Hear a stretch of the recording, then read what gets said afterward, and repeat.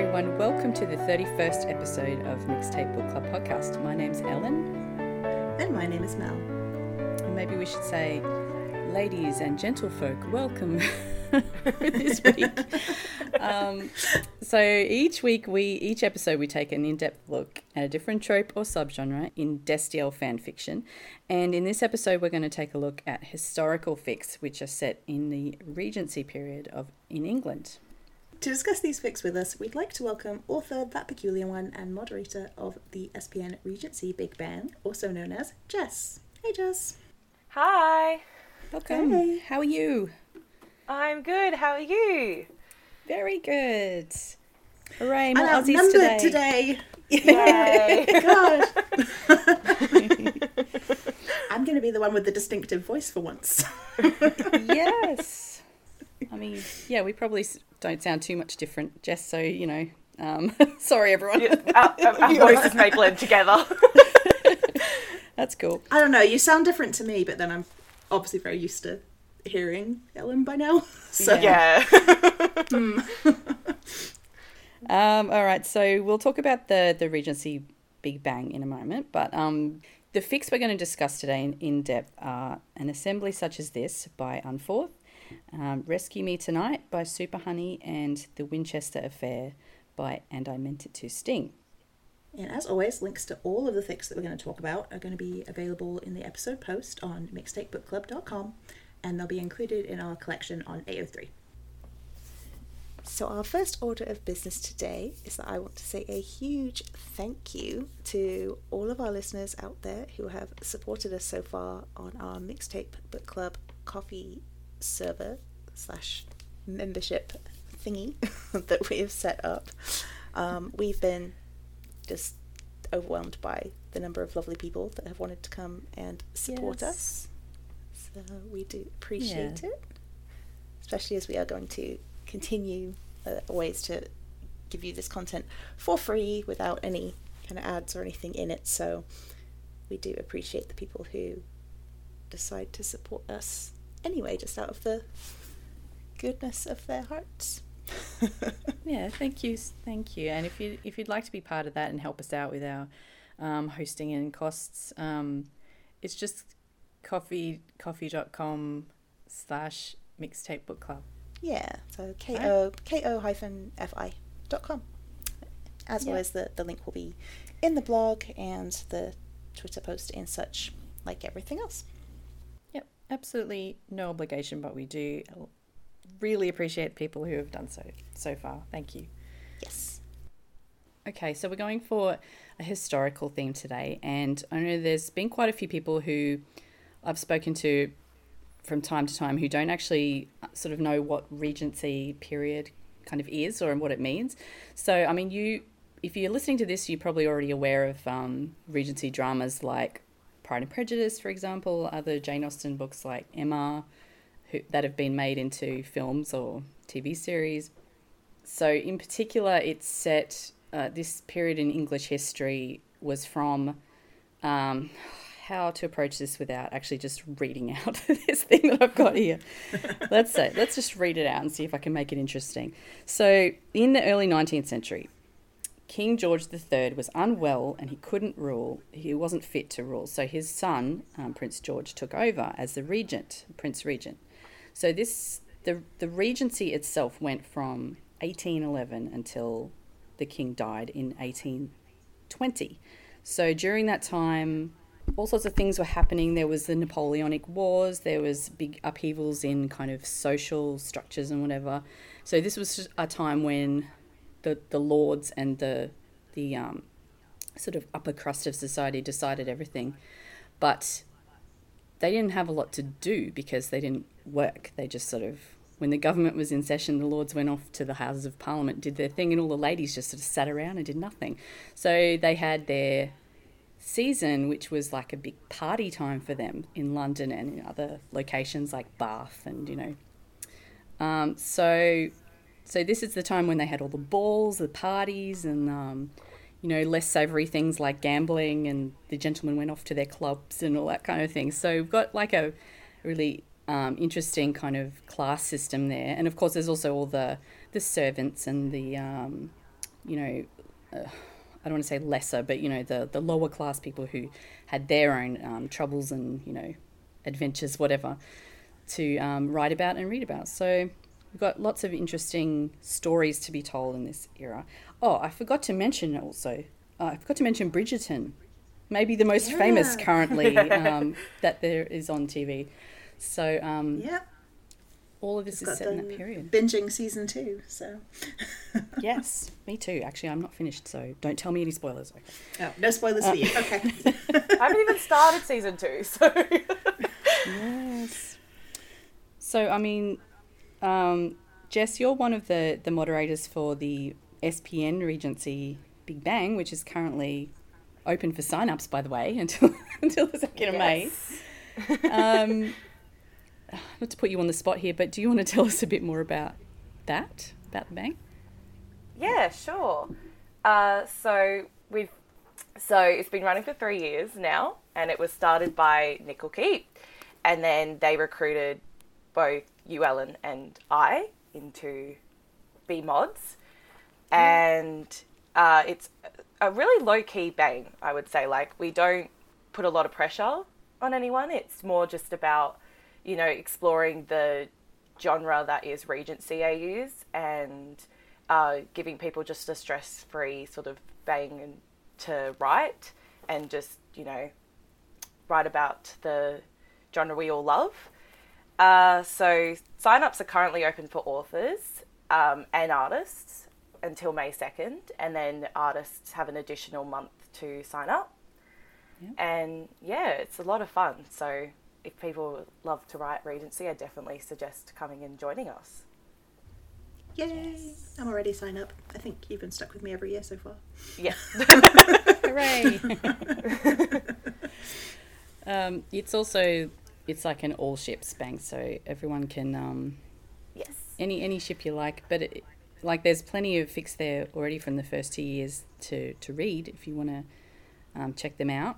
Obviously, if being an all ships bang, make sure you check tags and whatever to make sure you're not getting into something that you're not into. But otherwise, some brilliant stories already have come out of this. So looking forward to seeing what everyone comes up with this year. Yes, we have a very talented pool of authors and artists. Very lucky. I'm sure we'll run across some of those fics today, actually. I think some of the ones that we'll talk about are probably going to be coming from that pool at some point. Yep. I've loved this genre for such a long time. My mum is like a big fan of Pride and Prejudice, like the BBC version, the TV show. So we like regularly rewatch that. Yeah, that's where it came from for me as well. Yeah. Yes.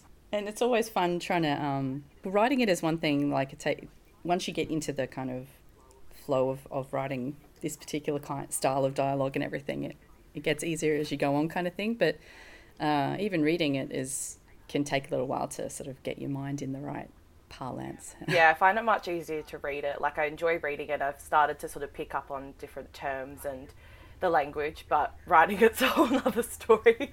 So I haven't approached that yet. Yep. You should. It's so much fun. Yeah. I know, you're trying to persuade me to do it. Funny, I find that it almost flows easier for me because there are all those like specific terms, and it's almost like it's kind of almost like its own language sometimes. But I almost find that like helps it flow easily because you almost know like what you're expected to say next. So I don't know, it's once you switch your brain into that mode, because I've been obsessed for many years because my mum passed her Pride and Prejudice and Darcy obsession onto me when I was young. Again, thank you, BBC version, the same. So, considering that thing is like 6 hours long, the number of times I've watched it is shocking. Really. Yes. Yeah. So, and of course the film version with Keira Knightley, and is also really gorgeous, so worth watching. And I've loved all kinds of different Pride and Prejudice adaptations as well. Like, even though it's not Regency, I kind of kept that love for the story all my life. So even when I wasn't specifically reading that, I found that I was still drawn to that kind of story, which then drew me back to it after a while. Like the Lizzie Bennet Diaries is a really good one, which is like modern adaptation, which is like a web series, which is pretty good. But it kind of drew me back into it. I don't know how long ago that was now. Probably more years than I care to count, because it feels like it was only a couple of years ago, but it was probably... It was quite a while ago now, though. It's probably like 10 years. I don't know. No, does it have to be that long? No. No. Maybe 10. I don't know. I'm trying to think where I was when I was watching it. Anyway, never mind. That's worth looking up and watching if you yeah, it's really good actually. So that's a modern, for somebody who maybe is a bit scared of the language, but is interested to find out what the story is about. I think the Lizzie Bennet Diaries is a really good like entry point to this kind of stuff. So yeah, I'll definitely throw a link to that in the blog post. But when that started airing, it kind of, well, airing, is that the right word for YouTube? I don't know. But when that started becoming a thing, it drew me back into this whole world, and that's the point where I started binging stuff beyond just Jane Austen things, and it just got worse from there onwards, really. Yes. Yeah. But we should probably talk about some actual, Destiel fic here. You think? Yeah. Might be a good What should we start with? Oh, do we want to start with the big one and move down, or should we save the big one for the end? What do you feel like? We can start with the big one. Yeah. Why not? The chunky one. All right. So the first fic that we will discuss is An Assembly Such as This by Unforth. Unforth is a very prolific supernatural author. I think when I checked their profile for this particular fic, they have over 200 supernatural fics now. Yep, 213 as of today. So would assume that probably most people listening have heard of them. If not, here's a good start. So An Assembly Such as This, and here is the summary. Regency era-esque AU. Dean Winchester has built the life expected of him, marrying Charlotte Bradbury, raising a family, maintaining his estate, spending winters in Ton. However, their life together is built on a shared lie. They are best friends, united to protect the secret of their true desires. Charlie has found a companion who shares her preferences, but Dean is lonely for want of a partner. That is, until he learns of Miss Naomi's exclusive monthly male-only parties and manages to secure himself an invitation. Now, there is a warning in the summary for this. You should definitely read the text, because there is some non-con tagged in this, but there is a kind of explanation as to what that actually relates to, both within the summary and the author notes. Because it's not necessarily sexual. It's it's sexual in overtone, but it's like fully clothed. But definitely read that explanation and make sure that you're comfortable reading it before you do so. And this fic is a glorious 151,000 words, so it was a nice little chunk for me. I did read it in 2 parts. It took me a while to get back to it, so I ended up, when I got back to it, I actually binged the first half again. So I ended up reading the whole thing in one day. But Oh my god. I love it when I get to do that, though, like a nice chunky fic, and I just get to like binge it all in one day. It's great. This one actually didn't feel like it was a really long story. Like it flowed so, like you feel like you need to devour it because you need to find out what's happening, what's going to happen. Yes. Because there is quite a lot of sort of plot stuff happening in this one. Yeah. Plot and pining. Yes. My favourite. Does it say? Yeah, it does say in the summary. So at the beginning, Dean and Charlie are actually married. They're like settled as a couple and everything, but Dean Charlie has Jo as her live-in kind of friend, somebody of a slightly lower status who Charlie can kind of take pity on. Women were kind of allowed and kind of almost expected to kind of have companions around them in those days, because as much as it sounds insane to us now, they were basically not given as much attention back in the days. Yeah. And they were expected to entertain themselves up until a certain point. So it actually wasn't at all strange for them to kind of keep female companions around to just have company, really, while their husbands ignored them, which is great. Yeah.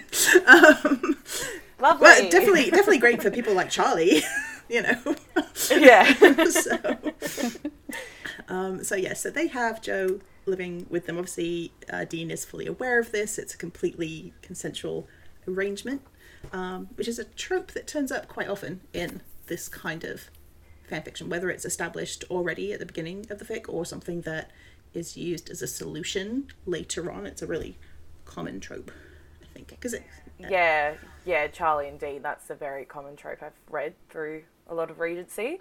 And this one was a little different, I found, because they were, like, married, but then they also had kids, which I haven't seen a lot in other Regency fics. Like, you usually see them build up to having, like, a sort of arranged marriage of convenience, but no, I haven't actually seen them have kids, so it made it a bit more unique for me, this one. I like how the point was made that, like, they sorted out the kid thing and then just never touched each other again. Yeah. Which I thought was quite funny. At some point, they both had to grit their teeth and get on with it. but after the two children were produced, that was it. Oh, bless. It's a difficult time because I guess, you know, a lot of these fics, there's either people sort of seem to go two ways with it. They're either they actually include like a period typical homophobia type situation where the guys do need to hide and be secretive and all that kind of thing, or they just have it where you know, same-sex couples are totally fine and it, you know, they just totally hand-wave that entire marriage equality problem. Yeah, it kind of depends what you're looking for. I feel like I enjoy both kinds depending on what I'm looking for on any given day. Yeah, definitely. Yeah.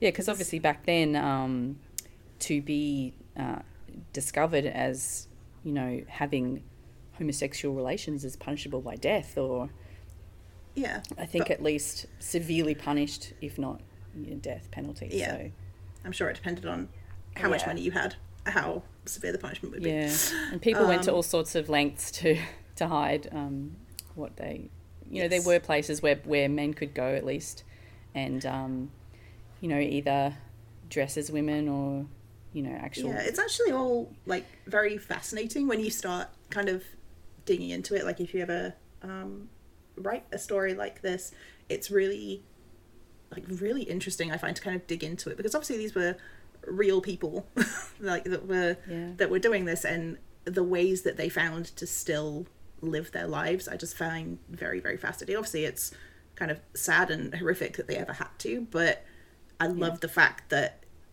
like people are always going to find a way, and I love that they did, and they did it like in some ways they did it with like so much class and style. I'm like, okay, all right. Yeah, I like it. When I'm personally myself, when I'm writing things like this, I don't know, I know you've written it this way, Ellen, I don't know what your preference is, but I like to kind of write it more on the realism side, just because I kind of, I don't know, I think in my head I kind of like to sort of honour the fact that real people did go through that. So I sort of, I kind of like it, but I can kind of see myself writing it the other way sometimes as well, just because, you know, sometimes when you, especially with maybe a shorter story where you just kind of want to focus on the Dean and Cass aspect and the fluff rather than like the historic aspect. It kind of adds an extra layer of angst, doesn't it, to have them not be allowed to do what they want to do. Yeah, definitely provides a layer of angst in this story. A significant part of the angst in this story is because of that. So how spoilery are we going on this one? We may as well go all the way with the spoilers. Whoa. Spoilers. Spoiler alert, they're gay. Yeah. Mm-hmm. It's really? Oh my god. Sorry, had you not finished it yet? No. So. Alright, so I'm just trying to remember how Cass actually comes into this thing. Well, from memory. So I was going to say in Dean's butt, but, you know. So That's much later. No, so it actually starts off with them meeting at Ms. Naomi's exclusive monthly mail-only party. Of So you actually course, get some of course. pretty nice smut right at the beginning of this fic. Like, you Yeah. get it out the gate. Do it. Just jumped right in, yep. Yeah, which is great, because a lot of the time Yeah. in Regency fics, you are going to be waiting. Yeah, that's right. It's all about the pine. There's the whole courting and the... Oh, God, these fics looks. edge the reader. Oof. Like, And no, this you'll be one- like 100,000 words in, and you'll honestly be on the edge of your seat, like, they touched hands. Like, yes. you go a little bit Regency yourself by the time you've almost, like, read Yeah. 100,000 words of it. An ankle. Oh my god. Swoon. But no, this one definitely Yes, so- brings the smart like all the way through. There is plenty of that. Oh, yes. Yes. And Unforth writes wonderful smut. So, Yes, you know, that they deliver in this one. And it's especially fascinating because of the nature of these parties and how, like, secretive they are. They're kind of done as a masquerade with, like, masks so that the identities of the participants in the parties are protected. Because obviously it would be disastrous for somebody's identity to get out. So that kind of plays into the smut a little bit in that they can't actually see who they are, but they kind of work with it and get around it anyway, which is quite sweet. So Yeah.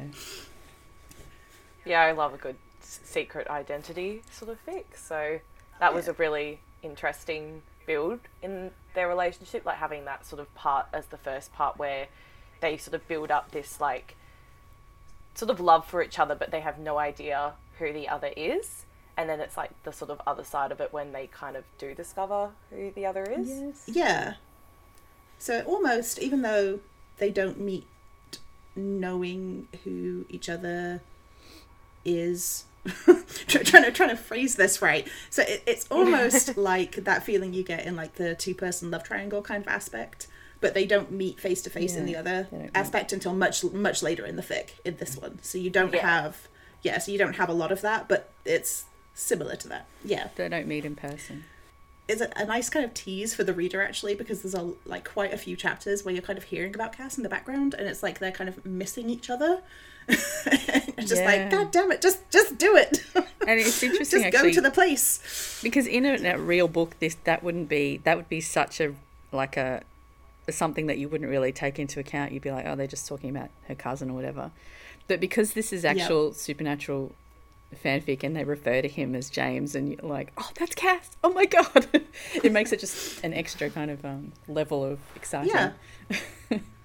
Yeah, because if it was an original story, you wouldn't already have that connotation attached Exactly, to James. yeah. So you wouldn't know. Yeah. You wouldn't know that it was going to be. You wouldn't pick up on it until later when they actually met. It's useful having Cass have so many different names sometimes. Yes. And then there's this lovely kind of now I've forgotten the word for it. No. Epistolary. Yes, thank you. Just whisper No, it. it's too long a word for my brain to sort of work out today.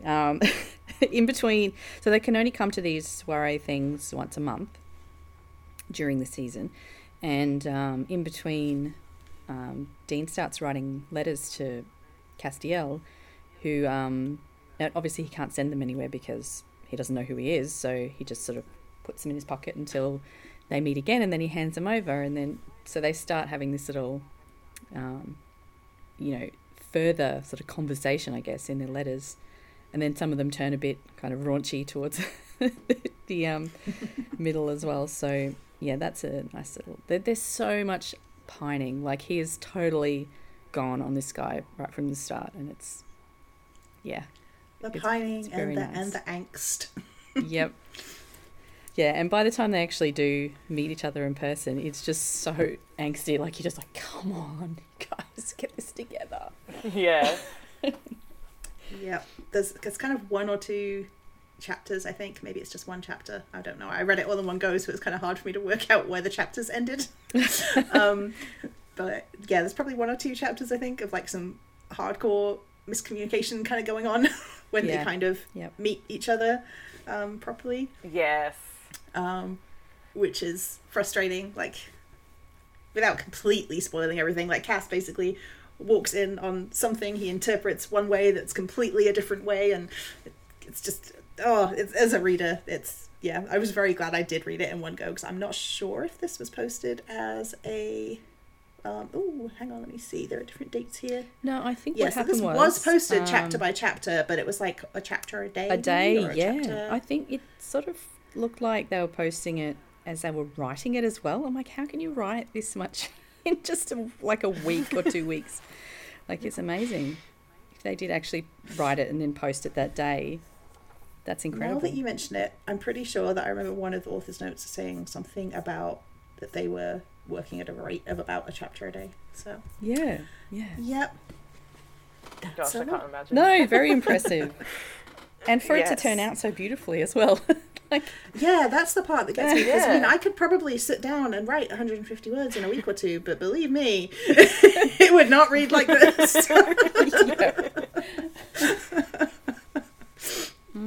That would be the one that I would give to Ellen to read for me, and she would just send it back and be like, try again. oh, come on, I never do that. If I'd written 150k in a week, you would. Well, I'm just wondering if maybe we should spoiler the non-con bit just so people can know what they're in for. But in case they Yeah, haven't I read. guess we could, and we can just say, skip forward until, skip forward 30 seconds. Yeah, a couple of If you a couple of minutes. don't want to, if you don't want to be spoiled on that part. Yep. Okay. Well, so there is a section, a sort of a plot line in this where Michael is one of the guests at the club and who knows Dean's real identity and is trying to blackmail him basically and force himself on Dean. So there is a very kind of non-con sexual undertone to the whole thing, and it's quite distressing to read. I found I was like, oh my god, this is really happening. But then it doesn't last very long, and Unforth does warn quite explicitly in the chapter exactly where Yeah, I this is. think So if they- you don't want to read it, you don't have to. You can skip over it, and it doesn't. You don't miss anything. I think they actually summarize everything that was missed at the beginning of the next chapter as well, so that if you do want to skip it, you can just kind of catch up on what you missed otherwise in the previous chapter before you carry on. Yeah. But if it's if people are concerned in terms of actual physical sexual rape, then no, that does not occur. However, there are definitely other non-con elements. So yeah. And it does have like a lasting effect on Dean's character, like PTSD and stuff like that. Yes. So, So yeah. yeah, I did find that the fic was very accurately tagged. So Yes. Yep. And that leads directly into the most angsty kind of section where there is the misunderstanding and the, separation. But yeah, it does have a happy ending. Everything's okay in the end. So yeah, I found it had quite a lovely ending. Actually, there was one moment at the ending where I was about to throw my phone across the room, and I was like, no, it's okay. So yes, there is a happy ending. what happened? But- I don't remember what happened at There the was end. just yeah, there was one part where I think there's like a letter or something. I can't quite remember what it was now. Where Unforth kind of fakes you out for a second, and I was like, wait a minute. Oh. But no, there was a very happy ending. The language in this one is really beautiful. Done a great job of it feels like a Regency book, like it was written in the style of kind of Pride and Prejudice. It's a very nice language. Yes. So I guess one thing to discuss is kind of with Regency AUs, you kind of have a range of language in terms of some people go for quite accurate Regency era, very Austen language and have the characters speak that way, which is more kind of like Pride and Prejudice, Jane Austen kind of language. Whereas other people go for that kind of setting, but they do somewhat modernize the language. They'll still use the right terms and have like certain phrases, but they do modernize the language a little bit, which is more kind of like sort of Bridgerton like, really, kind of what they do. Yeah, that's true. And I think we've got a few different fics today where we can kind of see a range of that. But this felt quite kind of more kind of on the Austen end of the scale to me. Like this was quite this was like flowed quite nicely and was quite good, I thought. And you find with the supernatural fics that a lot of them, not like a lot of them, but there is a fair amount I found that there's a lot of time travel involved. Oh yeah. So they'll go back to the Regency era, so it's not as much of the language because the characters are still very modern. They're still like in this current century, but they've just time travelled back. So you have the elements of Regency there, but it's not so much the language because, you know, they just talk speaking like we do. So yeah. Yeah, I enjoy both, but there's definitely like a range out there to be had. So yeah, it was always fun with doing the research with like the research is like 90% of the fun in this in my I think. Yeah. But didn't we discover in the first one that we wrote together, Mel, that that we were trying to work out if it would be okay for Cass to say hello, Dean, and we worked out that hello was like a word that was invented for use with a telephone, which wasn't invented for another 50 years many years after. Yes, so he technically couldn't say it, which was just but we were gutting, like, really. I think at that point we were like, just put it in anyway. Oh well, just put it in. It's fine. I mean, the point is like this is the thing that has come up with the new Bridgerton series is that a lot of people are complaining about things that are anachronistic or whatever, that the costuming isn't quite right or you know the language is weird or whatever. But I think as long as like if you're enjoying the story and like who cares? Yeah. Like does it really have to? And be... I think this is a really good point to make about Regency and historical fics in general, because you know you're always going to get that that one person who goes into reading this kind of story and they want it to be absolutely historically accurate, because I know I've had people say to me before that has put them off attempting to write this kind of thing because they know they're not going to get every detail perfect, they're not going to get every part of the setting right or the costuming right, or they're going to have some kind of phrasing wrong and somebody's going to call them out on it. And the thing is, even a lot of the books that you read like out there kind of, I've been reading this stuff long enough now that I can pick up a book, an original story written out there and published in a bookstore, and tell you 4 or 5 anachronisms in every single one I pick up. Yes. and it's fine, it's fiction. Yeah. Like it's not real, it's fiction, and people are here to have fun, really. They're here to enjoy it mostly as a romance, not as a historical non-fiction treatise on anything. Yeah, exactly. Like, so, just relax. It's okay. Write the thing anyway. Yeah. It's just fine. Please write the thing. I want to read it. Yeah, we do say that in the Bang sort of guidelines, I guess. If something doesn't quite fit with with what you want in your story, then go ahead and change it. Like, it's fine. As long as the story is working for you, and then go ahead. As long as it looks like it's Regency. Don't care about the details that much. I'm somebody who generally, like, I just, like you said earlier, I love the research part. I will get lost in giant research holes and be sending Ellen random links to stuff at like God knows what time in the morning. Like, we should include this, and then we have like entire new scenes that we add in just because we decide we want to include this random thing. Yeah, having said all that, and it's fun. If you do find a detail that is great, like I would 100% put that in something. Exactly. Like when you found that thing about like dildos being advertised as being for like nuns and school moms or something. Yeah. What was it? Like nuns and celibates or something. And I was like, well, that's going in. I don't know, but it was great. It was like, well, guess we're putting that in. Yeah. Yeah. Love so that I will always attempt to make something as historically accurate as I can, but then I will use whatever license I want to make that story work and make it feel enjoyable to read, because nobody wants to feel like they're reading a textbook. Or at least I don't. Yeah. Like, No. that is not what I'm here for. So yeah, like, I enjoy the research part, but you can take it too far. Yeah. I think.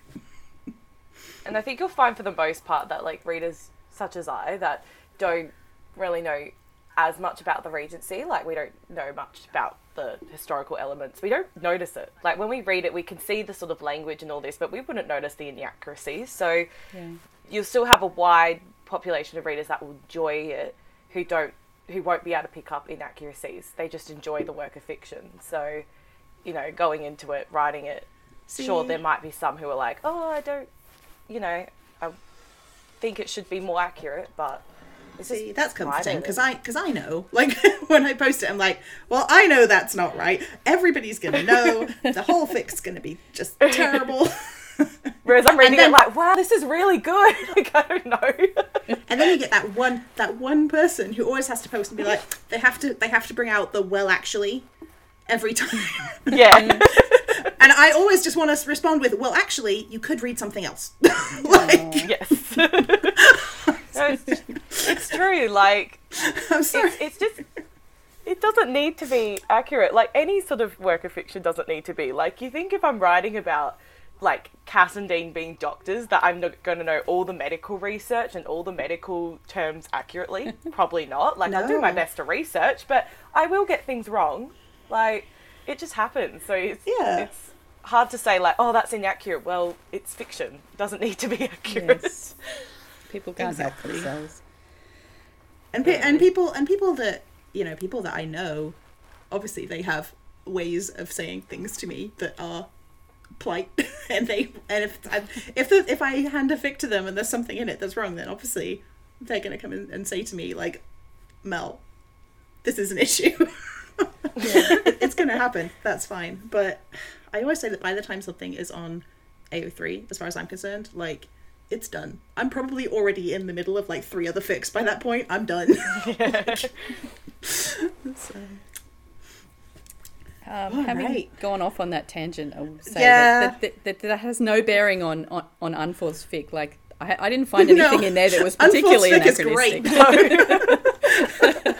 great. No, the story is beautifully constructed, and nothing like, you know, threw me out of it or anything. Yeah. It was great. It was beautiful. So sorry for that random Nobody's tangent. wearing in the jeans middle. here. There are no like random like trucks going down the street. Like, this is No one's this is wearing accurate. a Okay, this is great.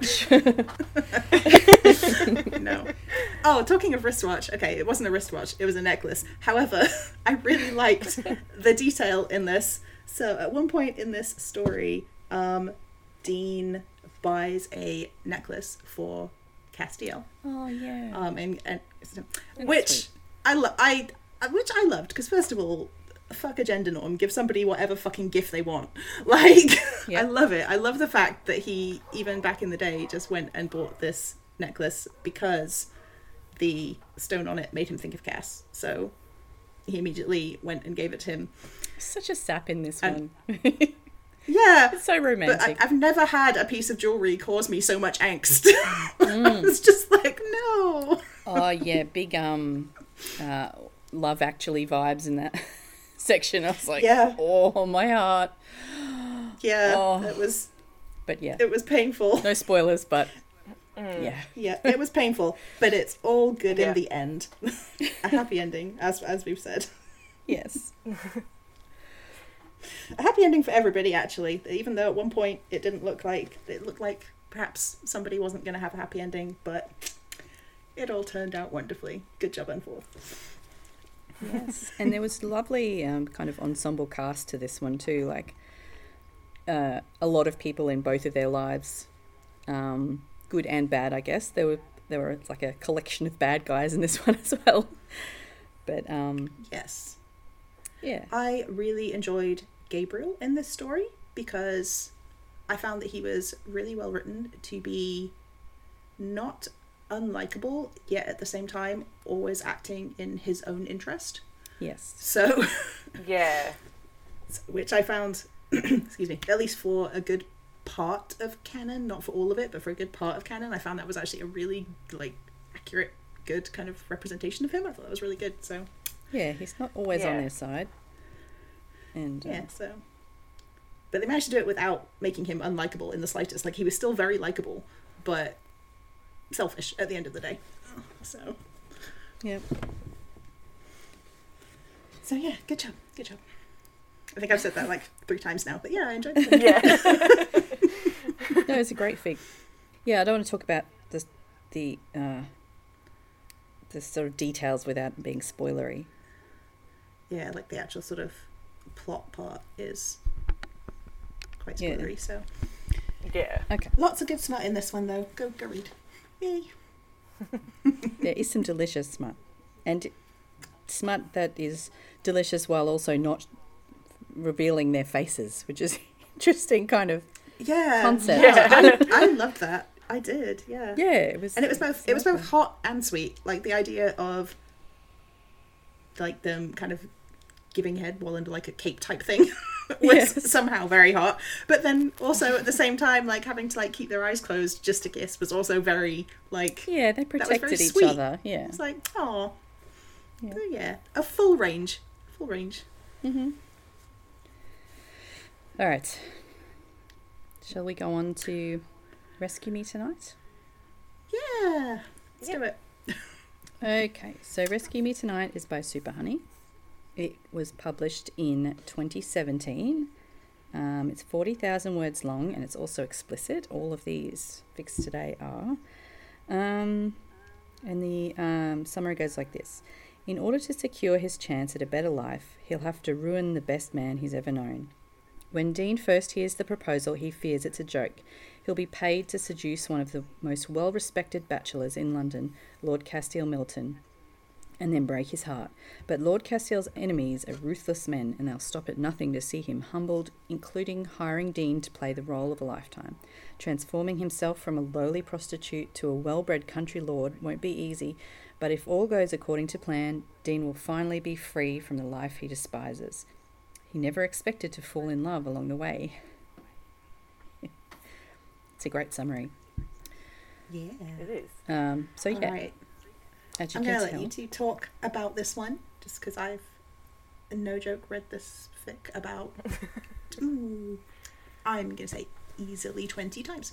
So, oh, all right. We'll have a little so I'm just going to let you two chat, talk about and this then one. you can gush about it afterwards. No.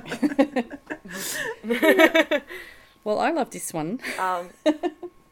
Yeah, I loved it too. I loved that they had just such a chemistry between them right away. Yep. Despite the angst of it all, because, Dean's sort of hiding who he is, they were just so sweet and lovely together from the very beginning. So I couldn't help but enjoy it. They were. It doesn't take him long to fall for Cass, does it? No, it does not. I mean, I relate, but... Absolutely. Yeah, I guess we should say that, so at the beginning, yeah, Dean's a prostitute. I'm trying to think how he came into that. I think him and Sam ended up orphans, and then Sam sort of disappeared one day, and he never worked out where Sam had gone. So then he had to go into, prostitution to kind of make a living, I guess. And so then Zachariah and Uriel and someone else, I'm trying to think. No, I think it was just them. They yeah. Yeah. Zachariah's trying to get back at Cass, trying to ruin him basically for something else that happened in the past. So they hire Dean to kind of pretend to be a lord and, yeah, as the summary says, fall in love with Cass, make Cass fall in love with him even, and then break his heart. So there's no, I don't think there's any of the actual prostitution part shown in the fic, or maybe in the first chapter it kind of fades to black or whatever, but there's no Dean with other people, because I know some people don't like reading about that. Yeah. But then he dresses up and becomes his lord persona and goes and meets Cass, and it's really lovely. They go to all sorts of little balls and events together, and get to know each other, and they have Charlie with them as a chaperone. So this is this is one of the ones where marriage equality is fine. Like there's no hiding, which makes it an interesting twist, because it means that then, as an unmarried young man, Cass can't be seen, with Cass in public. He has to have a chaperone, which is where Charlie comes in. So I know, I thought that was so cute. Like, even though same-sex relationships like weren't taboo, like it was really good to have that like chaperone, and it's Charlie, and they're kind of the three of them going out and around and to the museum and to the park. The park. Oh, really lovely. Yeah. And then obviously that makes it more complicated for Dean to know that he's gonna break Charlie's heart as well as Cass's in the end, because they're all really good friends. Yeah. So yeah, can't really explain much more about the plot without spoiling the whole thing. Yeah. All right, Mel, let us have it.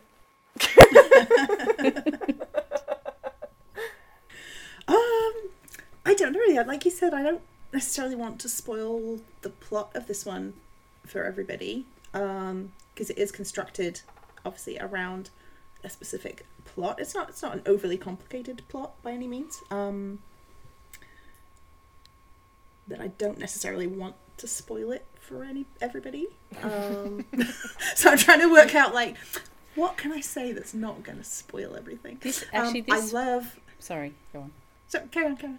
No, I was going to say, this one does have a lot of the tropey elements that go into this kind of fic. Like it's got a walk in the rain where they end up wet, and it's got the dancing at the ball where they're making eyes at each other, all that kind of good stuff that we like to read about. It's all here.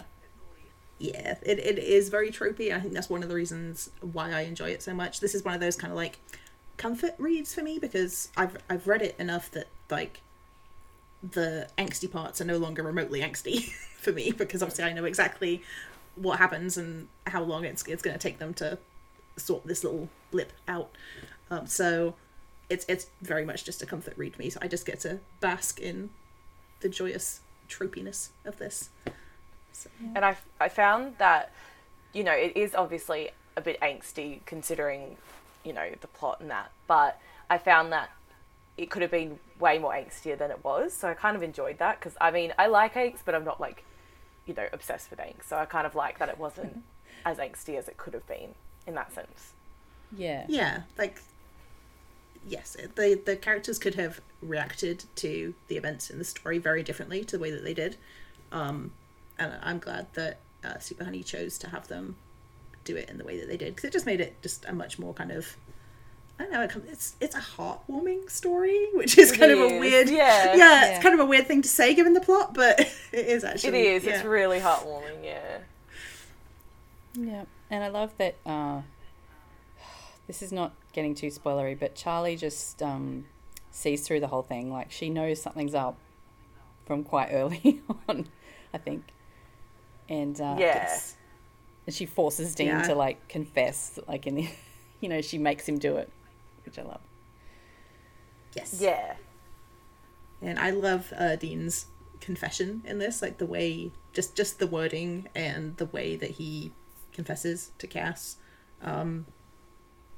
Obviously he assumes that once he confesses to Cass, everything is going to fall apart.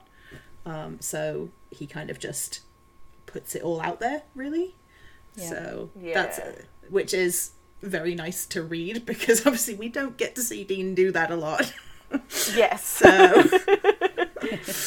So yeah. Open communication, that's not a thing. Yeah. He's not very good at his words, is he? No. He's not. And even in this, he only uses them because he's backed into a corner, really, and just kind of thinks that this is his only opportunity to do so, and that he's got absolutely nothing left to lose at that point. Yeah. Which I'm not suggesting it's a good thing that happens to Dean, but kind of works for my purposes as a reader. So yeah, I enjoy it. So I really liked the kind of society parts of this, like when they because of the way that it's written with same-sex relationships being okay in this fic, but them still having that same standard, like it wouldn't be okay for Dean and Cass to be alone, as they're both known to like men, so therefore Charlie has to be there and that kind of thing.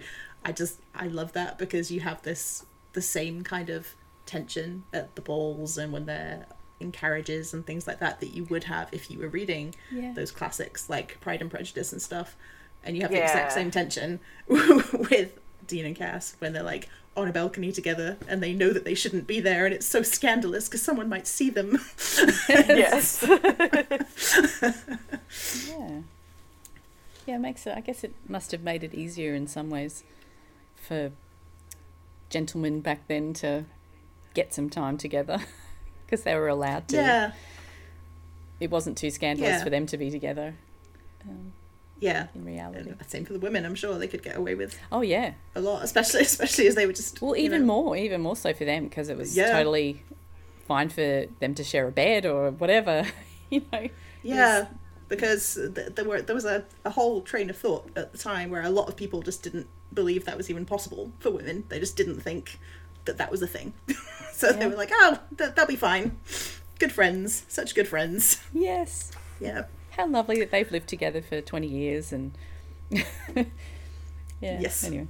Spent their entire lives together. Oh, best friends forever. Honestly, that's one historical trope that I just... Can you really call it a trope? I don't think so. It's more of a sad fact of life. But it's one that I'm here for. Best friends forever. Yeah. Yeah.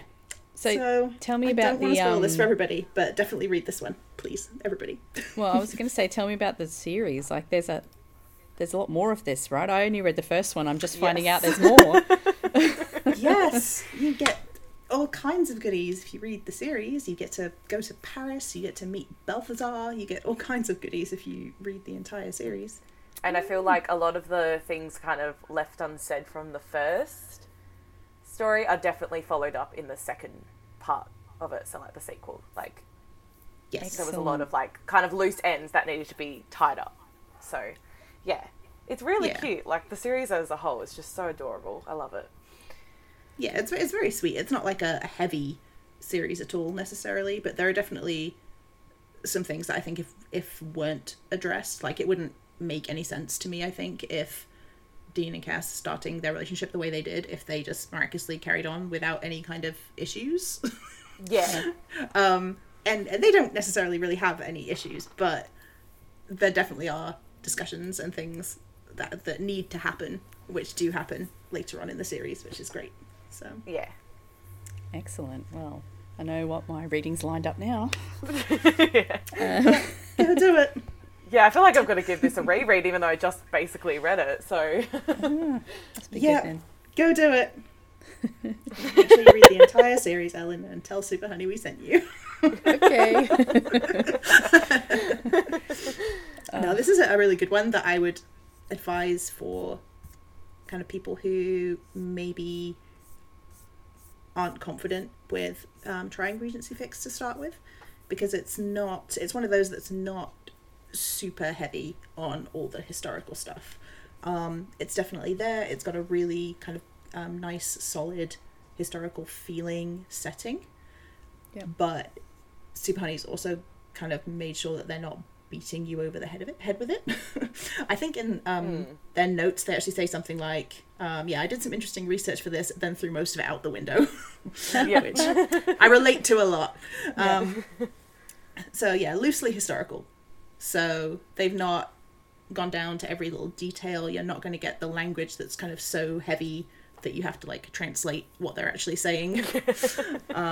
It's kind of a really good, comfortable entry point where you get that lovely historical feeling without having to plow through a ton of it.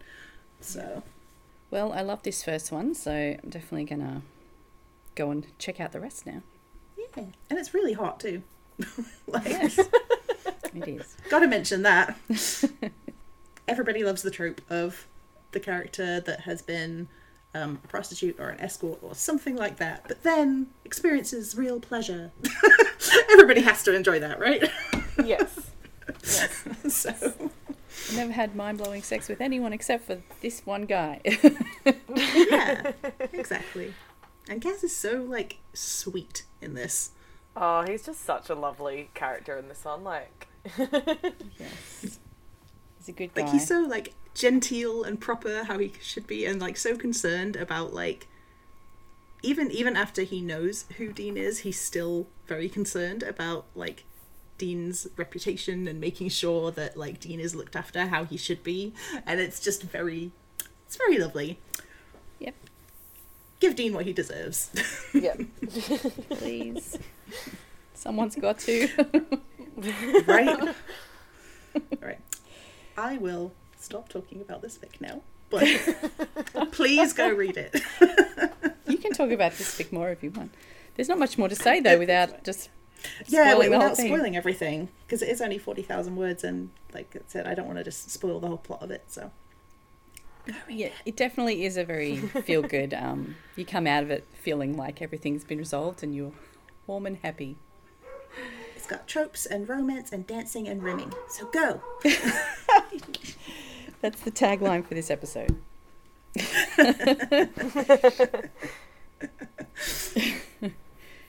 All right. Winchester Affair. Yay! I'm just going to be enthusiastic about every fic in this episode, I'm sorry. Absolutely. Jess, would you be willing to read the thing for this one, or have you got... Yeah. Alright, so The Winchester Affair by Endowment to Sting. It was published for the Harlequin Challenge 2019. It's 34,000 words and it is explicit. Castiel Shirley has emerged from self-imposed exile to help see his sister safely wed.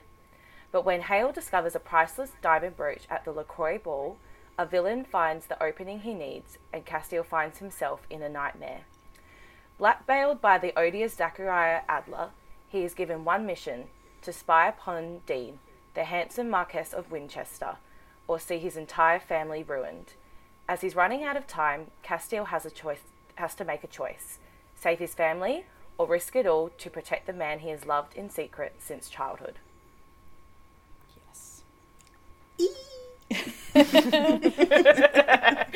I read this one a while ago, and I was so happy to get to read it again because I'd forgotten how much I love it.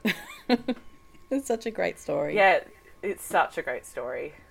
Yeah. I'm horrifically biased. I did help beta this fic, so I should have put that up front. So I'm horrifically biased on this one. I think it's great.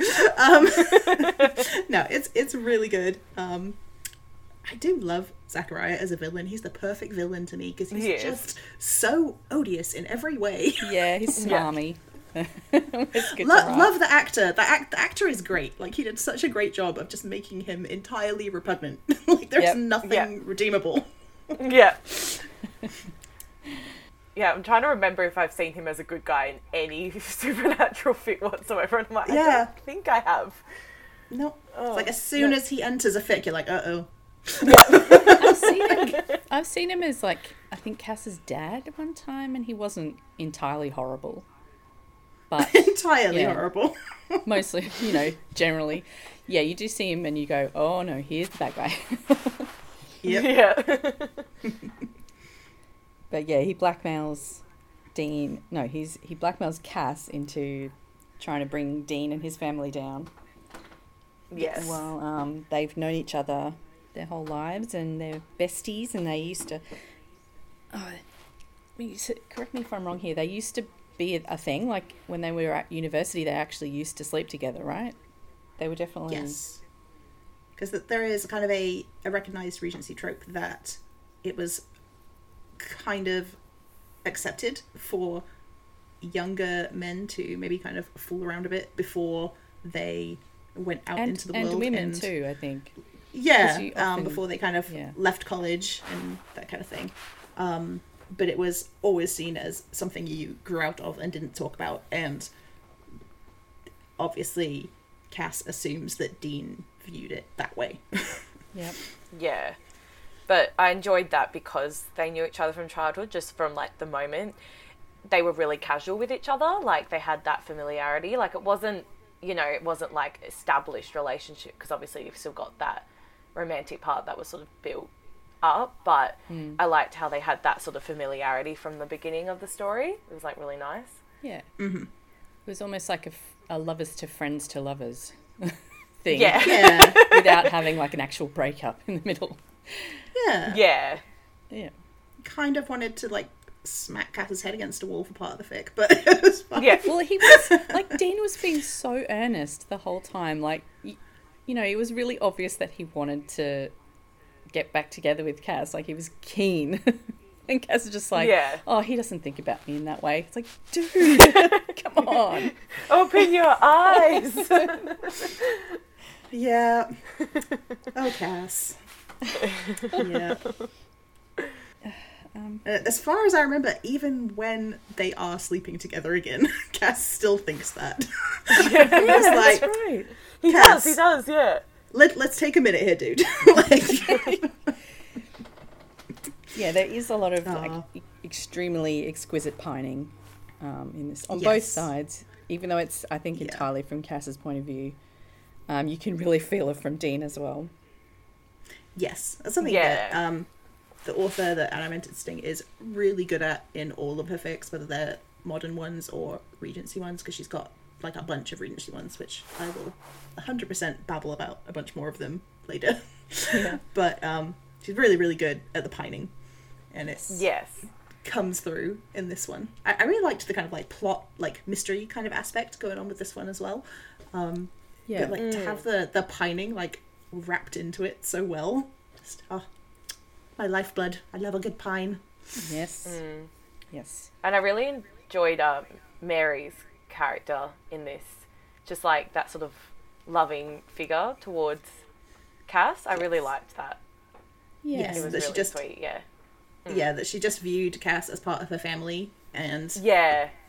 even tried to kind of Yeah, she- stand up for she Dean kind of and gave you him a know. bit of a slap around the head at one point, I think. Like, what Yeah, are you doing like, here? she tried to do a bit of a like 1700s wingman effort for a little bit there, and Cass just didn't really get it. Tweak with him. Oh, oh, Cass. Having But said yeah, that, it loved is it. lovely. It is lovely. This has got like all of the tropey things in it too. It's got parties and visiting each other, and there's even like they go to the boxing. No, they do some boxing at one point, or there's all sorts of different Yeah. things. Yes. I think the author just kind of went down a list of what are all these lovely Regency tropes that I want to drive people crazy with. I'll just check them all off. Yeah. Yeah. Great. And they do have a lovely happy ending. I think the ending of this particular fic is one of my favourites out of almost any historical fic. There's just something about like the setting and the way that it wrapped up the final scene was just so lovely to me. Made me happy. Yep. Yeah, I really liked the ending as well. Sucker for a happy ending. Torture them first. I love that, but like give them that. Yeah. Give them the happy ending at the end. Exactly. Tear them to pieces, but then just put them back together again. Yeah. Like in the fics we've talked about today, I like how the endings are all happy, but they have those different elements in terms of how they've sort of like made the society, whether it's like same-sex relationships are accepted or not, and I like how they're all very different in terms of how they've ended up together in the end. I think that's like really interesting. Yeah, because there's different ways you can go about it, and all of these fics tackle it in different ways, which is fun. Yeah, I'll try I to like say as that well- without giving away the Yeah, try not to say specifically what happens, but yeah. all different. All different. So, I liked. I like that. Sorry, continue. I was going to say Hale. I quite liked Hale's character. Like I know in the show she's only in it for half an episode or something, but that Sting has given her a sort of shrewd kind of character, and like she knows what's going on the whole time, and she kind of knows what she wants in the end too. Like she's accepting that you know, shit's going down, but this is the way out of it, and, you know, she's good. I guess in the show she does that a bit too. She knows exactly what she wants in the show, and she's trying to get Cass to, you know, fix Heaven or whatever. But yeah, like she said, she's practical in this, but she's also like pragmatic. Like she's but she's a likable character as well, and she obviously kind of values her family, and you know, she comes across as a very kind of likable person. Yeah. So yeah. It's almost like an original character kind of thing in this one. You're like taking someone who's got a very small role in the actual show and giving her a whole story. Yeah, I always find it interesting when authors, you know, choose those more minor characters for their fics, because they do obviously have that much more leeway with them. So it's really interesting to see what they do with them. So yeah. But yeah, she was great in this. Yeah. One of the things that is interesting about this one, and I think all Regency fics in general, is obviously you've got different stations in the Regency times, so you can either have them both be kind of upper class Lord Who or whatever, or you can have one of them be higher than the other in status, or both of them be lower. You don't see a lot of fics where they're both lower, because I think playing with that dynamic is kind of part of the, like, one of the biggest main tropes for Regency fics in general, so you don't see a lot of fics where they're both kind of lower status. But this one is interesting because I haven't found a ton where it's that Dean is the higher status person and Cass is lower, because in this one he is, I won't say impoverished, but he is somewhat lower than Dean in status due to events. No spoilers. So, which is interesting because a lot of the time they do it the other way around, which I'm assuming, or at least the way I would do it, so I'm assuming that this is probably other people's thought process as well, is that they're probably using that as like a mirror for kind of Cass being from Heaven and being, you know, above, in theory, above Dean, and Dean's background being generally not that great. So they kind of mirror that in the fic as well. So it was really interesting in this one that they decided to have Dean come from this much more privileged background, which you do see in some Regency fics, but I find that in the ones where Dean has a privileged background, Cass usually does as well. Yes. So it's interesting that they ended up with Dean being the higher up person. That phrasing sounds odd, but hopefully you know what I mean. Yeah, that research into the system of titles and landholders and all that stuff is so complicated. Like, because it sounds simple at first glance, doesn't it? That it's like, oh well, the sons get everything, and it goes down the line. But it's actually a lot more complicated than that. Yeah, so. And you've got the lords and the dukes and the marquesses and all these different ones, and they're not always like, there's no strict hierarchy. Like some of them are on equal footing, or it's to do with land and titles, and it's so complex. I think when writing one of the ones I wrote for a Regency Bang, I just threw all that out in the end, and I'm like, okay, this one's a lord, and that one is like Mr. Winchester or whatever. I'm like, I'm not gonna hurt my brain with any more of this, and try to avoid the actual hierarchical nature of it. But yeah. I remember doing a ton of research into that to make one of the stories that we wrote together, so the one that we did for Pinefest this year, to make that story work, because it mattered like what people's titles were in that story. Like it actually, like, it was an important part of the story, otherwise some elements of it wouldn't have worked. That's right. In like the research hole that I fell into, I was just like, okay, this is a lot more complicated than it sounds like at first glance. I was like, okay. But yeah. Well, we do have, if you're listening to this and you're worried about the research part of it, if you're thinking of writing a fic, our Discord for our Regency Bang has like a whole channel with a bunch of links to different research that people have done and added in there. So there's heaps of info there. Yeah, it's great. So it's a good start for looking stuff up. Yeah. And in case it's not already clear, I love talking about this shit, so just DM me. Yeah, I'll happily talk about it. I'll talk your ear off about stuff for ages, and you'll just be like, oh god, how do I shut her up? Yeah. Just send her off down the rabbit hole. I'll be sending you random DMs about historical dildos at 3 a.m. Yeah. Okay. I don't want to say anything else about this because it's going to spoil the whole thing. Yeah.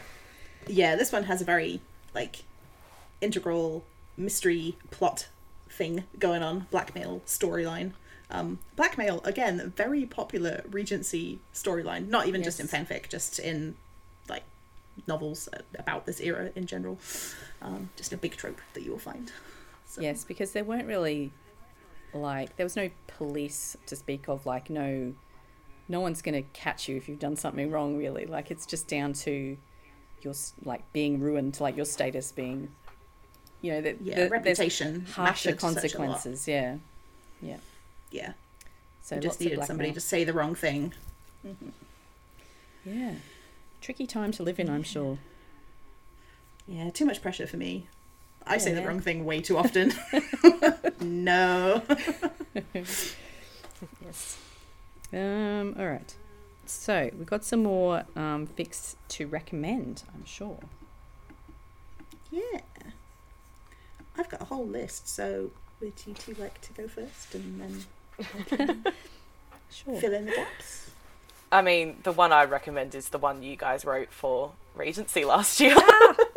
You're like, no, don't talk about it. No, you can't do that. Yeah, you can. I will happily talk about it. I loved writing that fic. It was like so much fun to write. I mean, two-person love triangle was so good. Like, I just enjoyed reading it, and I just feel like it didn't get as much attention as it deserved. Like, I feel like more people should read it. So, read it. Yeah.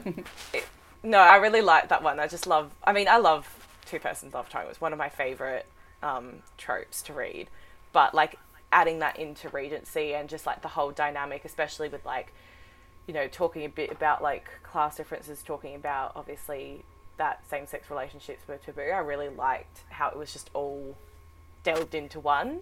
It was just, yeah, it was really good. So, definitely, so that's A Novel Affair by you two. So, yeah. Thank you. That's my biggest recommendation. Oh, thanks. And the funniest part about that whole thing was that we did some research early on and we sort of decided kind of what it was going to be like. And then we wrote like the entire thing in like a few weeks before the deadline. Yeah. Yeah, I remember you two just like, oh, we've got to write more of this, and you're just like trying to get the last bit out of it. Well, it was like the more we wrote, the more we thought about other things that could happen in it. And it was like, what if we did this? And what if that happened? And it was like, yeah, but we've only got like 4 weeks left to write the thing. But, yeah, it was just. But yet somehow we still kept adding things and just pushing towards that deadline. Like we could fit in. We can do it, right? No worries. But yeah, somehow it all came together. We started off with so much time. Yeah.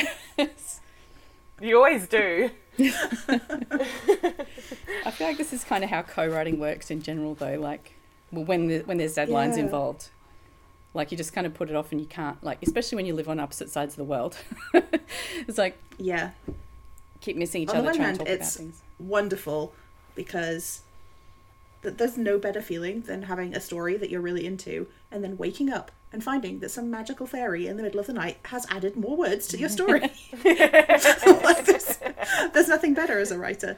But then the other part of that is that you tend to like egg each other on a bit. Yeah. So that's how the story ends up getting longer and longer and longer and longer. So, but yeah, writing with Ellen is always amazing, and I have no doubt that we will do it again. But we are planning on doing it again, so yeah. Well, I'll be excited for the next one. I always am. The other part that was fun about that one was reading about all the books that we included in it. So that was a whole other research project. Yeah, I got to read books. It was getting a bit meta at one point. I got to read books to write fic about people talking about books in fic.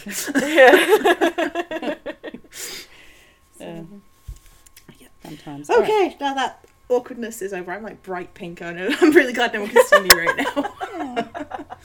Okay. Sorry. What would you like to recommend, Ellen? Okay. So I am currently reading. I'm not finished. I've only got a couple of chapters to go. I was trying to get it finished last night, but I kind of had COVID a few weeks ago, and I am no longer able to stay up late at night, which is a problem. But anyway, it's a thing. It happens. Yeah. The Dukes of Winchester by Jenny Fly was written. That one's so good. Yeah. It was written for Regency Bang 2 years ago, I think, and it's 88,000 words, which is why it's taking me a while to get through it. But I love it. So this is Omegaverse, which is unusual for a historical, I guess, fic. In general, most of them tend to be non-ABO, I guess. But I think this year in Regency Bang we have had a few people ask if they can write Omegaverse, so I think we might be having a few more coming up. But anyway, Ooh, interesting. This one is about it's a complicated story. So Sam and Dean are poor. They live in London, and I guess Dean tinkers with things and builds little clockwork things out of metal, and it's just it's so sweet. But anyway, he manages to get enough money together to send Sam to a school, and then they go work their way up to getting a scholarship in a university, and Sam ends up meeting the princess. So Sam is an alpha. He finds out that his true mate is Princess Jess, and so they end up getting married. So Dean is now, as an Omega, is now thrust into this royalty kind of place. He moves with Sam's household, I guess, to the Winchester estate, and Cass comes there as well as was he like an advisor or something, like a tax man basically, to write lists of everything that needs to be done. So it takes them a little while, but they eventually work out that they are true mates as well, and all of the good Omegaverse stuff goes on. But the thing that I love about this story, apart from the actual historical stuff, which is beautiful language, the details in the historical side of it are amazing. But there's also quite a big kind of ensemble cast story going on. Like, it's not just about Dean and Cass. It's like everyone's got their own little things happening.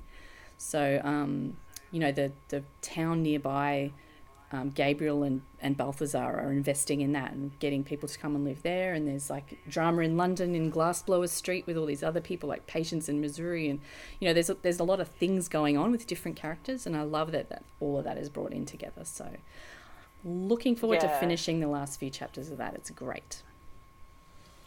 It's really a good fic. I think it was one of the first ones I sort of read when we ran that, and all the fics started coming out. I was really looking forward to that one when I had to make up the summaries for claims and things like that. I was like, oh, I really can't wait to read this one when it's published. So yeah, it's really good. And Jenny, who writes it, she's just such a lovely human. So yes, yeah, Jenny's wonderful. So I feel terrible that it's taken me so long to get to it, because I've had all of these Regency Bang fics on my list for so long. I'm glad that I've been able to finally read some of them now, but definitely recommend that one. And when you look at the tag list, it does have graphic violence tag, but it's got a bunch of other stuff tagged that makes it actually sound like it's a really gritty story, like it's got all this war stuff in there. I just want to say that the overall feeling of the fic is really warm and fluffy, and there is a little bit of angsty kind of things going on, but it's not like the tags are a lot, but it's a lovely story. And if you enjoy that one, I do believe that Jenny has a very I won't say similar, but another historical story set in, I think, the 1920s. So yeah, if you enjoyed that one, definitely check out the other one as well, which I'm going completely off the top of my head. I think that is the one called God's Exiles. Let me check. Yes, I'm right. I remembered something. So yeah, if you enjoyed that one, make sure you check out her other ones as well. Excellent. Okay. Now, what shall I pick off my list to recommend? Okay, we've recommended a bunch of chunky ones so far, so let's pick something smaller maybe to start with. I don't know. I was going to recommend that one though. All right. Well, on, I will be pick one, recommending a bunch. I'll be recommending a bunch. Yeah, go on. But just because I want to bring in some of my other favorite tags, I'm going to recommend a little thick, smaller. This one is 10,000 words, so it's a good entry level. It's not quite a one shot because it is divided up into chapters, but it's kind of one shot length. This is Contentment in Meadows Green by Neon Bat. Oh yes.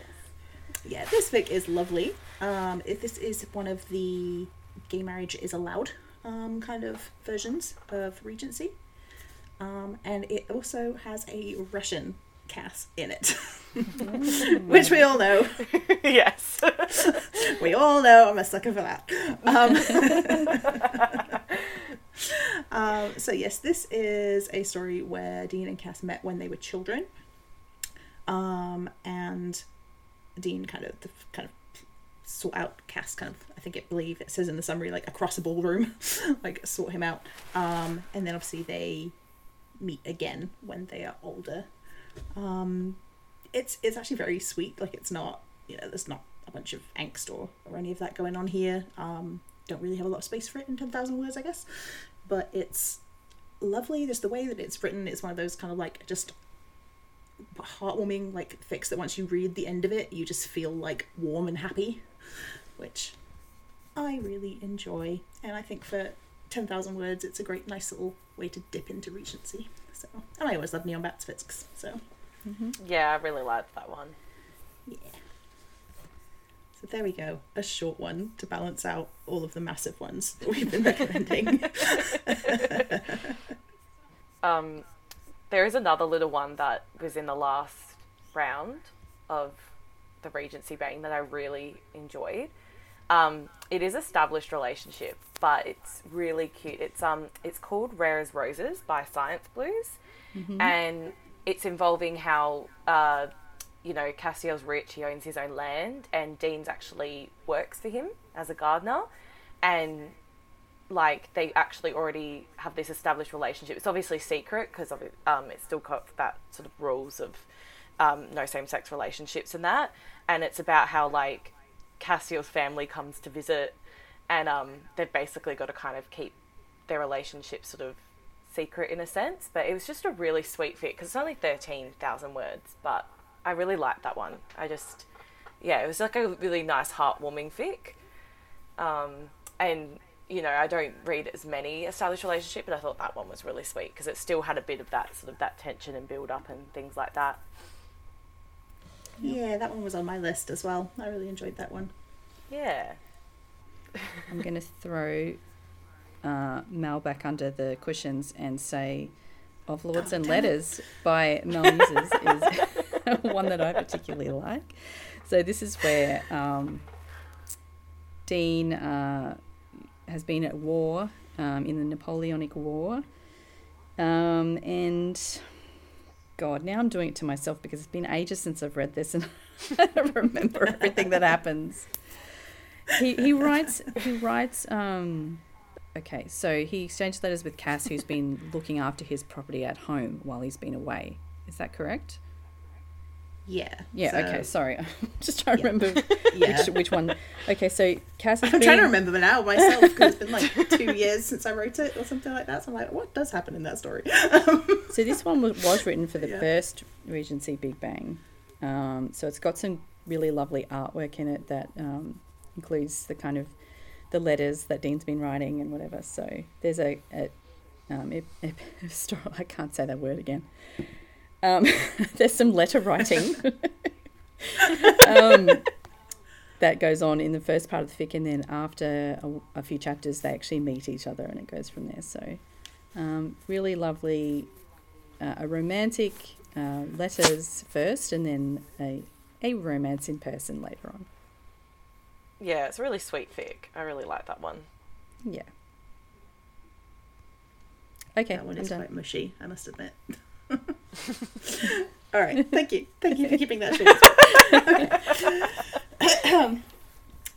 All right, so I was going to talk about another of And I Meant It to Stings fics. Now, if just counting off the top of my head, I think she has, I want to say 4 Regency fics.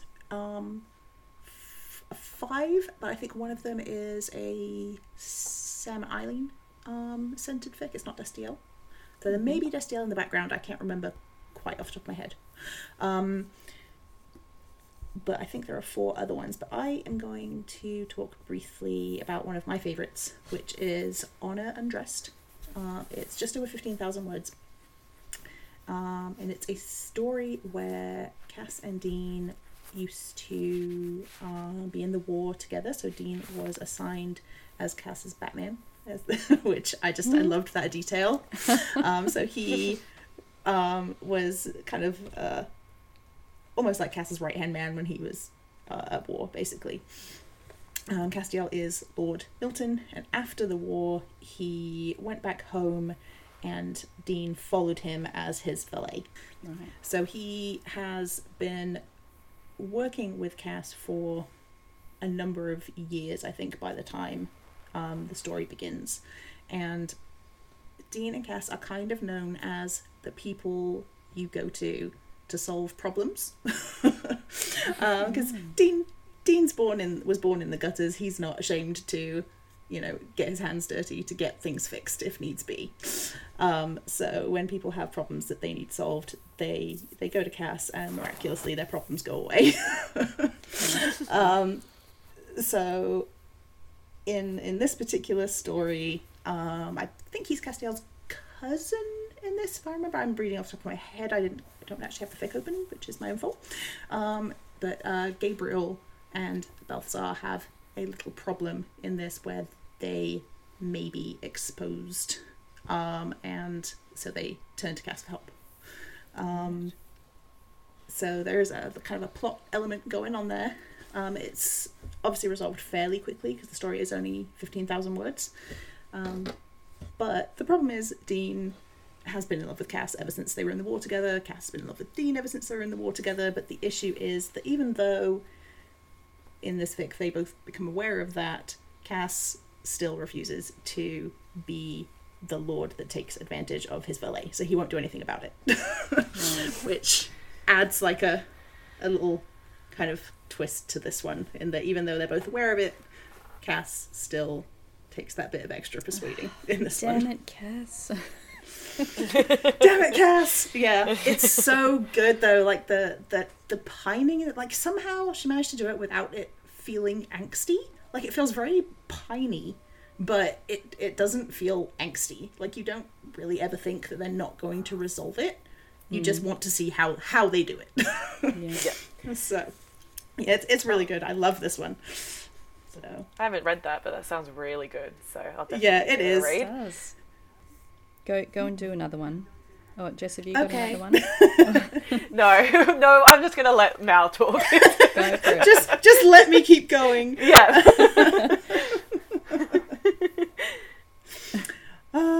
Okay. We'll just put links to all of And I Meant It to Stings fics in the blog post, because like I said though, she has got like 4, I think, Regency fics, which I have here on my list to recommend. So we'll just put all of those in there.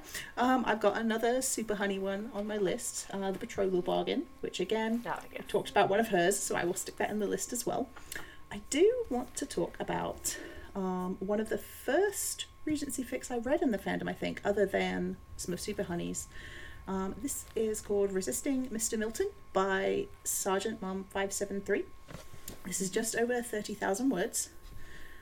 So this is a story where Dean's preferences have been found out by his grandfather, Zachariah. So, as we said earlier, as soon as he's in a fic, bad things are going to happen. So his preferences have been discovered, and he is basically put in a position where if he doesn't marry Anna Milton, then his preferences will be exposed to the world. which, as we all know, in Regency times, is going to go very badly. His main concern is that if that happens, it's going to put Sam in a bad position, because Sam wants to go to read law at Cambridge and wants to be able to marry the person that he loves. He wants to be able to marry Jess, and if he has to take Dean's position as the first son instead, he won't be able to do that. So from Dean's point of view, he doesn't even really care about his own position. He just wants to protect Sam.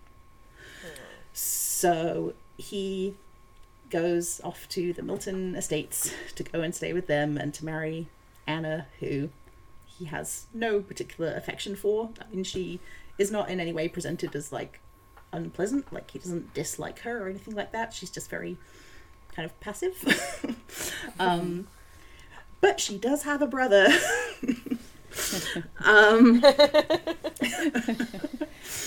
Wow, shocker. Right? See, the summary actually says, however, there is a blue-eyed, breathtaking, beautiful problem that Dean had not taken into consideration when he agreed to the marriage. The merchant's oldest son and heir, Castiel Milton, a smouldering example of how enticing the devil can truly be. There is a fantastic boxing scene in this fic, which the best part is it's called Resisting Mr. Milton for a reason. Cass is a little shit in this fic. It's definitely a case of Cass attempting to resist, Dean attempting to resist Cass, and Cass not making it easy for him in the slightest. Amazing. It's just really good fun. It does end up with a happy ending for everybody. So that's, putting that out there. It's not kind of an angsty ending. Nobody gets kind of screwed over in the end. And it is just really good fun, and you will very much enjoy that boxing scene if you read it. So please go and enjoy yourselves. Like, I'm in no way interested in boxing in modern day, but in a period piece, yes, thank you. Sweaty men wrestling, punching each other. Exactly. Yes, please. Exactly. You'll be interested in that boxing scene the same way Dean was interested in it. So okay, that one's on my list. Yes. I've got to put a plug in. One of my favourite Aussie authors is Alison Goodman, and her series Lady Helen and the Dark Days Club is like actually probably what drew me back into Regency in a serious way, because it's basically like Supernatural in Regency London. So Lady Helen is like this girl who discovers that she has to be part of this society that basically hunts monsters, and it's just like there's demons involved, and it's like, I think originally when the series came out, it was described as like Buffy but in Regency London. And yeah, it's great. It's a trilogy, and I think in America it was published as just the Dark Days Club, but it's worth a read. It's so good. I love it. Anyway, that's my random plug aside, and I will put a link to that in there as well. I'm going to mention one more, I think, which is a little bit shorter. It's 22,000 words, and this may have also been a Regency Bangfic, if I remember correctly. It's called Love Letters Lost by, I'm going to pronounce this wrong, but I think it's by Naoe, Naoe, maybe. So this is a story where Cass and Dean met when they were children, and they kind of had their kind of first kiss and first little explorations together, but Cass had more money than Dean. I believe Dean was kind of quite poor in this AU, so Cass went off to London and went to school and had to take over his kind of family holdings, and Dean ended up actually leaving the country and going on like a kind of a voyage with a doctor and learning how to be a doctor as kind of like almost like an unpaid apprentice. So they haven't seen each other for years and years and years and years and years, until suddenly Dean turns up in London when they're both adults. And there's a lot of miscommunication. They managed to pack a lot of miscommunication into 22,000 words. But again, it's a very happy ending. It's lovely. I really enjoyed this one. One one of the interesting thing about this is I think it's one of the only ones on this list that's actually a teen rated fic. So it's not explicit, even though you do kind of get like the idea that there was some kind of like minor action and possibly some like minor action when they were both underage, like exploring together there. But it was just it is a teen rated fic. There's nothing shown there. So, but yeah, it's very sweet.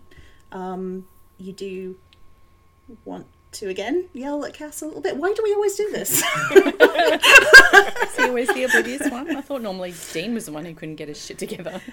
Right, unless they're in the Regency era, apparently. But yes, but Dean does deserve a few yells in this one as well, because he's not communicating. He's not being clear in the slightest. So, you know what? They both need yelling at in this one. Miscommunication, woohoo! Yeah. So, Awesome. there we go. I think I've probably, have I talked for long enough yet? Because I can keep going, but...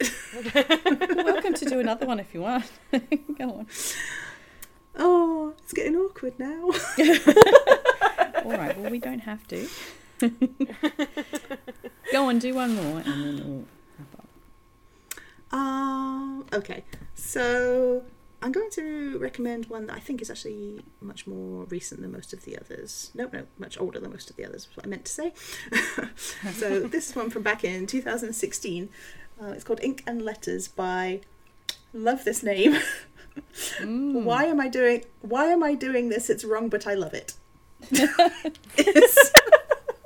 Amazing. Is the name of the author.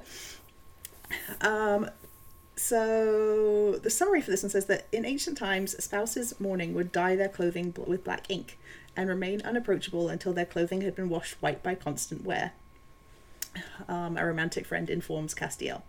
Castiel Milton is determined to pledge himself to another in marriage for love only. Unfortunately, his intended wears mourning clothes. So basically, this is Cass kind of falling in love with Dean from a distance, but Dean is wearing black, and so he can't approach Dean. He doesn't realize that Dean is wearing black because a family friend, like his family members had passed. It's not that he lost a spouse or anything like that, but Cass doesn't realize that. But hope blooms when Dean receives a letter from a secret admirer. Yeah, so Cass can't quite keep it to himself, but it's lovely. There's some lovely letter writing here. It's not very long. It's under 12,000 words. But we do love our epistolary in this. And this one I have on my list particularly because it is another ABO story, and there aren't that many of those in Regency, so I wanted to kind of highlight just one or two. Yep. So yeah, this is another ABO story. But it's very enjoyable. I liked it. That one, I added it to the list. It sounded lovely, but it's also rated G, which I found interesting, not just from a period point of view, because a lot of these tend to be smart, or at least rated explicit, but there are a few that are G rated, and even rarer for a Megaverse to be G. Yeah. Yeah. I wonder if it's I think we've talked about this before, how I feel like ratings have changed a little bit in maybe the past 5 years, longer, I don't know, a bit longer than that. Okay. Whereas I think now G tends to like, not all the time, but almost exclusively be used for fic that is either gen fic or where really nothing much relationship based happens. Otherwise it tends to just be a teen rating. Yeah.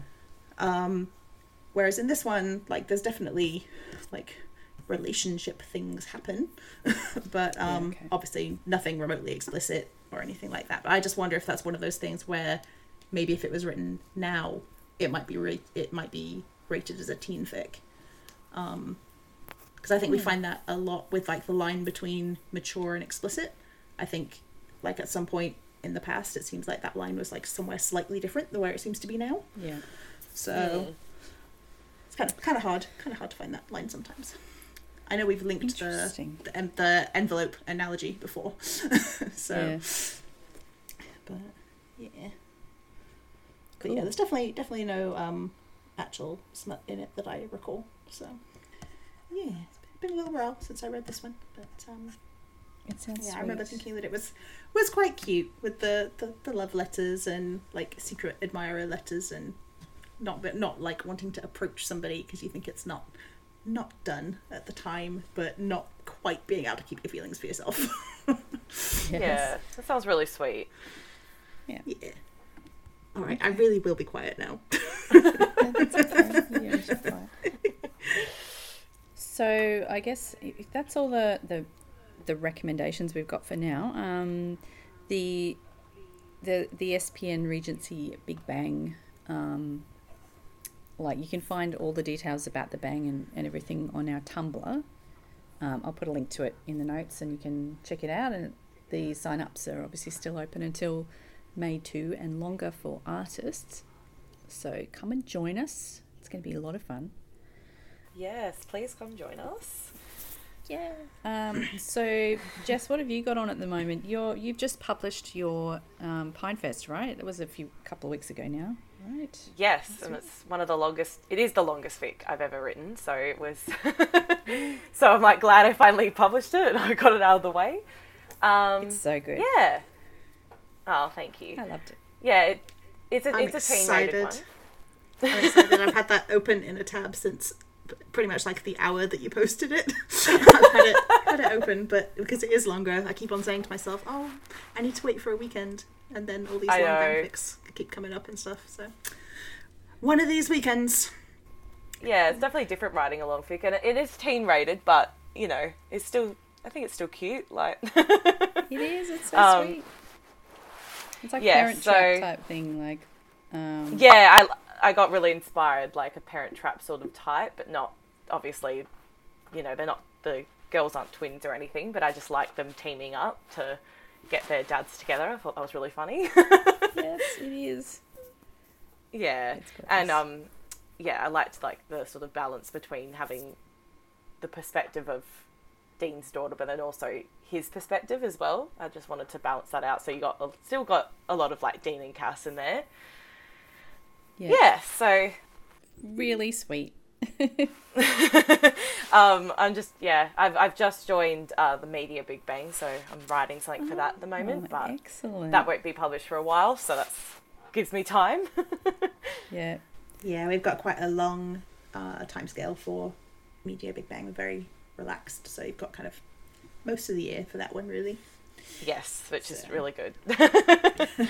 Yeah, it's like the good and bad side of signing up to Bangs. It's like you think, oh, I've got all year to work on this, and then but the deadline just like looms closer and closer. Yeah. You've got to actually work definitely on the be bang, too I guess. relaxed sometimes. Mm-hmm. Yeah, and then it gets to that point and you're like, oh, I've got 10k left to write and I've got like a week to do it, and you're just like slamming down the keys for a whole week just trying to get words onto a page. You do Mel's trick and write an entire DCBB story in a week.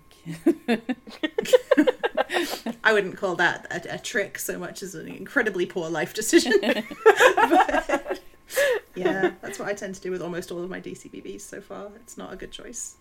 Oh, jeez. Don't write the entire thing the weekend before. Don't do it. So. Crazy. Okay. Didn't mention before, but I will now, that the name of your fic is A 5-Step Guide. Go and read that. It's really sweet. That's the Pinefest. Oh, thank you. It's all right. And thank you very much for coming to talk to us today. Oh, it's my pleasure. I really enjoyed it. Yeah. Excellent. It was lovely to get to chat to you out loud for once. Yes. Yeah. Yeah, thank you for inviting me and allowing me to come join you guys. Very welcome. Thank you for listening to me talk non-stop for nearly 2 hours about Regency fic. Oh, that's fun. To do it anytime. Yeah. I will put links to all of my other recommendations, of which there are still quite a few more, so I will make sure that the blog post has links to all of my other recommendations. So yes, all those links will be on our website, mixtapebookclub.com. And I know that we have said in the past that we're going to put transcripts on there of our episodes, and there are some transcripts already on there, but I've been a little bit behind in getting them up there, but I am going to make an effort in the next few weeks to get a few more of those up there. So if you are, someone who likes to read transcripts while you're listening, there'll be more coming. It's a weird thing to say because I think a lot of people who want to read a transcript probably aren't listening. But anyway, anyway. I think some people do just like to read them though. So yeah, they read along while they're listening, or Yeah, for some people it's an accessibility thing, and for some people it's just that's a preference that they have. But either way, that's something that we like to attempt to provide as soon as we can. So yeah, they're just I've got a new little app that helps me do it, so it should be hopefully a bit easier now. Oh, so you're not going to be quite me labour intensive. Yes. Excuse me. I was like, not going to be me where I sat there and listened to you guys for like 5 hours making one. You're welcome to do that They again are if you quite want labour to. intensive, yeah. It is a lot of work to actually transcribe them by hand, but that's why I went and looked for an app to do episodes. it. Yeah, like we talk a lot. but even the app is hilarious. Like I shared that clip in the chat, didn't I? Like, there's a few different clips where they just like have no idea what we're saying. Like, it's just complete gibberish, and I'm looking at it going, oh my god. And I had to listen to it a few times to work out what it's trying to, like, oh god. Anyway, it's still a bit of work to train the app, because it's all done with machine learning. So in theory, there's a perk to joining our Ko-fi server, everybody, or coffee server, or whatever they call that thing.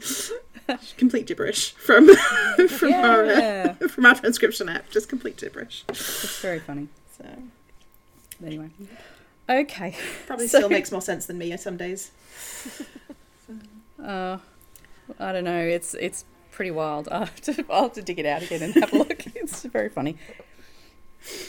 So if you want to get in touch with us, you can tell us about a Regency fic that you love, or whatever you'd like to suggest to us for future episodes. You can contact us under any of our social media accounts. We're Mixtape Book Club on most of those. Or you can email us, contact@mixtapebookclub.com. Or you can either join the Profound Bond Discord server and come chat with us in our channel there, or you can sign up for our coffee subscription and jump into our Discord server, which we have attached to our coffee account, and you can chat with us about mixtape things there as well. Yeah, chat about the fics behind the scenes a little bit. Yeah. All right, well, next episode is very exciting. We are going to discuss pirate AUs. Yes. We can't be the only ones with pirates on the brain. Everyone has pirates on their brain right now. Yes. Brilliant. Try very hard not to talk about Blackbeard and Steed. No, okay. Maybe we will talk about them a little bit. We'll allow a little bit. Can't help ourselves. And our flag means death. Themed episode. in honor of. Yeah. Why the hell not? I mean, pretty much the entire Supernatural fandom is now just moved over to the Our Flag Means Death fandom. Let's roll with it. Yeah. Why not? All right. Thank you everyone for listening, and we'll talk to you again soon. And as always, remember that the story isn't over until we say it is.